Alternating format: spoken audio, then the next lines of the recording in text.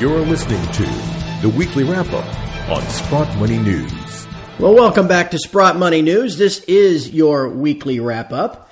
And with us, of course, on the line again this week is our chairman, Eric Sprott. Eric, thank you for joining us here for the Weekly Wrap-Up. Hey, Craig, looking forward to the conversation. As we said about 4 or 5 weeks ago, I'm just dying for the time when we can speak about great things happening, and certainly this week has represented one of those. Those times have been few and far between the last couple of years, it seems, that's for sure.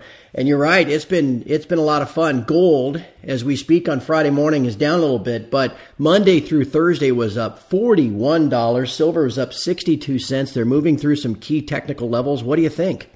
Well, I think the reasons for owning gold and silver are so obvious with the Japanese announcement of NIRP, negative interest rate policy. First of all, the Japanese stock market has done nothing but go down. So I'm debating whether other central banks might really want to push NIRP here. And, of course, the European markets have been incredibly weak. We're starting to see the impact on banking earnings with negative interest rate policies. And so between the negative interest rate policies, the weakness in the financial sector generally, particularly the European banks, people should start worrying about having their money in banks, which I've always believed in. And the fact that you could have a negative interest rate makes gold that much more appealing. People kind of lose sight of the fact that gold over the years has gone up, literally not every year, but on average has gone up by a significant amount every year. Most people are using the last 4 years as their primary example of what gold should do. Well, that's not the case, okay? I should remind people that back in 2000, the price of gold was $265. Today, it's $1,150. That's a huge increase in 15-plus years. So in terms of earning a negative interest rate or gaining whatever that average is per year, probably somewhere between 5 and 10%. It would seem to me that owning gold is the logical thing. And of course, the most important thing I always believe in is having your money in a bank is a very, very dangerous situation to be in because you're just an unsecured creditor here. So people should be thinking hard about increasing their allocations to gold and precious metals. We're certainly starting to see that across the board. In fact, just in the past month, Eric, I just think this is astonishing. We haven't seen this in 4 years. There have been 13 consecutive additions to the what we call the inventory, if you will, of the GLD. That thing's been half drained of its gold over the last couple of years, but all of a sudden they've managed to come up with almost 53 metric tons to put back in over the last month. That would seem to be a positive fundamental as well. Very. And in fact, this week, Craig, I think it's actually something like 25 tons.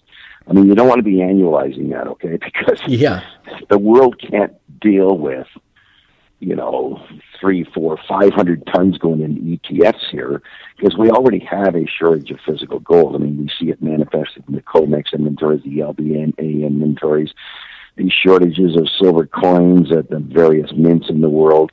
You just see manifestations of shortages. Well, you can't have investors starting to buy at these rates of accumulation and think that the gold supply is going to be there when the supply is going to be down 4 or 5% this year.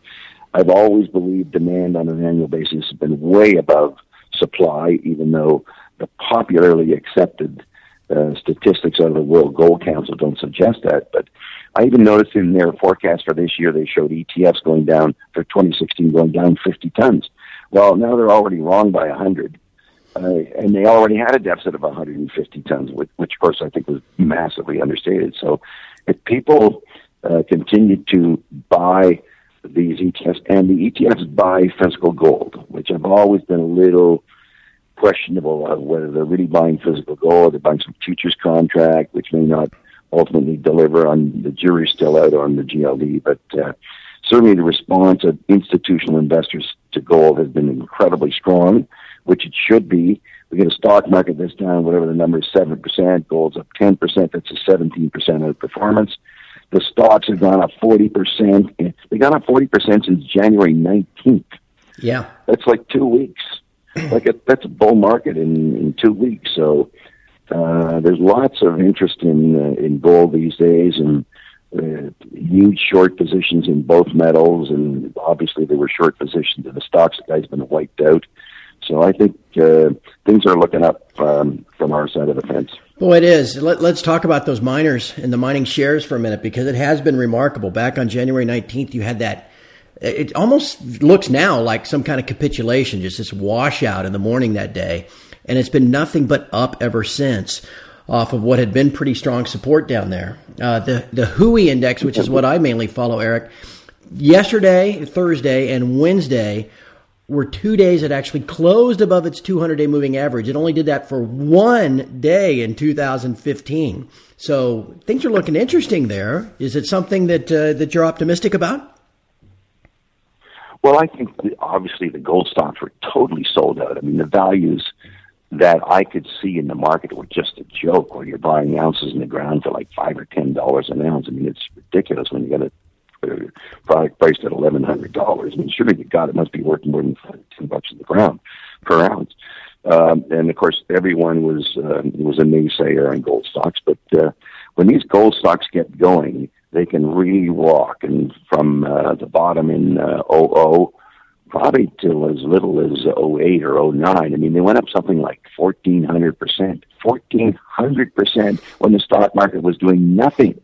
And I think we're starting to get back into one of these phases where the only place to go is precious metals, and the only stocks that are going to go up are gold and silver stocks. So obviously, I expect that trend to continue.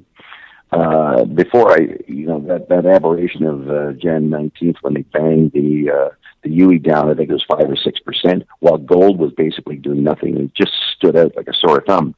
And speaking of sore thumbs, how about that silver fix last Thursday, which was at 13.58, and today, almost 1 week later, the price of silver is 14.90.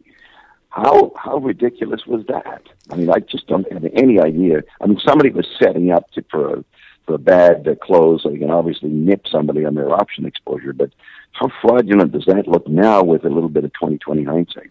Yeah, it makes you wonder if anybody will ever investigate that, if anything will ever come out of it. You know, sometimes don't you feel like it's just you and I and a handful of other people that actually give a darn when you see fraud like that? Well, the crowd's building. We know that. I mean, there's more and more people talking about gold, and even some of the investment bankers seem to be coming on side here. And when you look at the status of the world and the whole Ponzi we're in and the lousy economic numbers, the lousy earnings numbers, how could anybody feel optimistic about stocks going forward? How could you even be optimistic about bonds? I mean, I think the government bonds which are manipulated. I mean, the bond market's just taking it in the butt here with, you know, the triple C's and even the high grade investment grade bonds the yields are going up and people are losing money on them. So that most of the investments out there, people are losing money on. And maybe you think you're making money by owning, 10-year bonds that yield 1.8%. But at the end of the day, I mean, what's 1.8% after taxes is nothing at all. So I think that we'll continue to see those asset class changes going on. And one of the things I always love is that if nobody else picks it up, the computers will pick it up. You know, when the computer spits out that gold stocks are up 40% and the market this week is flat, what's the guy to do? Yeah. So there are a lot of momentum guys that want to be in the asset class that's appreciating. So I think, again, it will encourage more buying. Could very well. You're absolutely right. They start chasing that momentum. Those guys have got to put money someplace. But I always like to ask you about the economic data, Eric. It's a Friday. It's the first Friday of the month, so we got the U.S. Employment data, which was below all estimates this morning. All those high-paid, 8-figure Wall Street economists had numbers of around 200,000. It came in at 151. The rest of the economic data continues just to be lousy. The Baltic Dry Index crashing through 300, Eric. What do you make of all this, and do you think there's any chance at all that we see more Fed alleged rate hikes as we go through 2016? Well, I think Dudley at the New York Fed put the kibosh on that. I mean, obviously the data sucks. I mean, we have industrial production down 2.9%. Capital, durable goods orders were down 5%. Employment was weak, and probably the jobs are really crummy jobs. We saw, I think it was 78,000 announced job losses this month, double from a year ago. And these are obviously better paying jobs when banks and capital goods companies announce layoffs. These are not people making $10 an hour. So even though you have job growth overall, I'm sure there's no net income growth for everybody because the jobs people are getting are lousy jobs. Not that I believe the numbers for 1 second. And even that suggestion that the unemployment rate fell to 4.9%. I mean, I just don't believe the numbers that come out of the Bureau of Labor Statistics. I mean, everything you're looking at around you suggests weakness. And I've always been a great believer that weakness begets more weakness unless you can do something about it. And let's face it, most of the financial community thinks the central banks have run out of ammo. Yep. Well, where's the ammo going to come from to get some kind of turnaround here as most governments' budgets, the deficits keep rising. You can't really spend more money. So I just think we could be in a major meltdown here.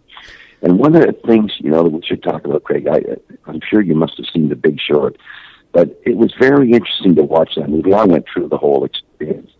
And to see those people who had it all figured out, yep, but were treated with such great disdain, and even when it was breaking down, the counterparties they bought their trades from, which were the big major banks, wouldn't allow the price to go up. They just fixed the price at some ridiculous level and made those guys sweat it out. They ultimately won, but it wasn't without huge adversity and a time that extended way beyond what the timeline should have been. And I have an analogy with that situation and gold.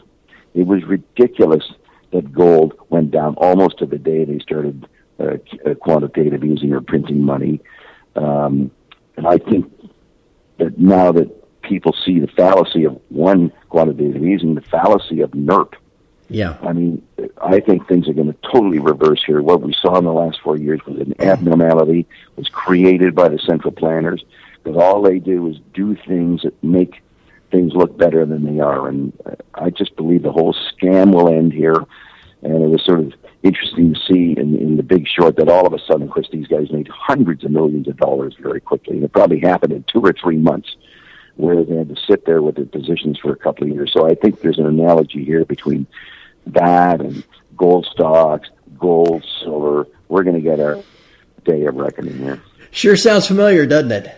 Say, I want to, in our final minutes, I just want to get your opinion on one other thing that I know is a focus of Sprott Money. Here we're talking about miners being beaten way down, and obviously the metal prices too, and folks wanting to gain exposure. A lot of folks think that in their retirement accounts, really the only thing they can buy are miners or some of these ETFs, and it's like the GLD or whatever. But it is actually possible for folks to own physical bullion in their retirement accounts. I know that's a focus of Sprott Money. You probably have some opinion on why folks should do that and what the advantages are. What do you think?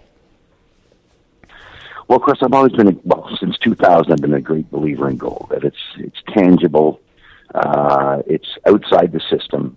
There's the biggest thing I could say, there's no counterparty.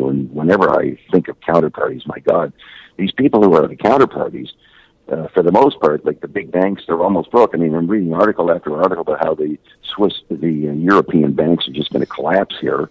You don't want a bank as your counterparty. You want physical gold to be stored in your name. As I said earlier, I mean, gold has rallied on average. I don't even know what the average is, probably 10% a year for millenniums, and it holds its value. And as we face this very risky financial environment where stocks are weak, other than treasury bonds, most bonds are weak. It's a good time for people to think about having gold in their RSPs. I think it will save a lot of people. There's lots of articles on the internet about it, that an allocation of gold is an insurance policy against the unraveling of the financial system. And the logic of the financial system unraveling is so apparent to people who want to open their eyes here that we are just in huge financial trouble here. So think very carefully about having some precious metals in your RSP or your 401k or whatever it is that allows you to plan for the future. I think it's great that it's such an emphasis for Sprott Money this year because, as you said, it is a savings account. Why save in fiat money as it's being devalued? To that end, I know that Sprott Money, if anybody is in and around Toronto next week on the 9th, there's a free seminar in Toronto that Sprott Money is putting on.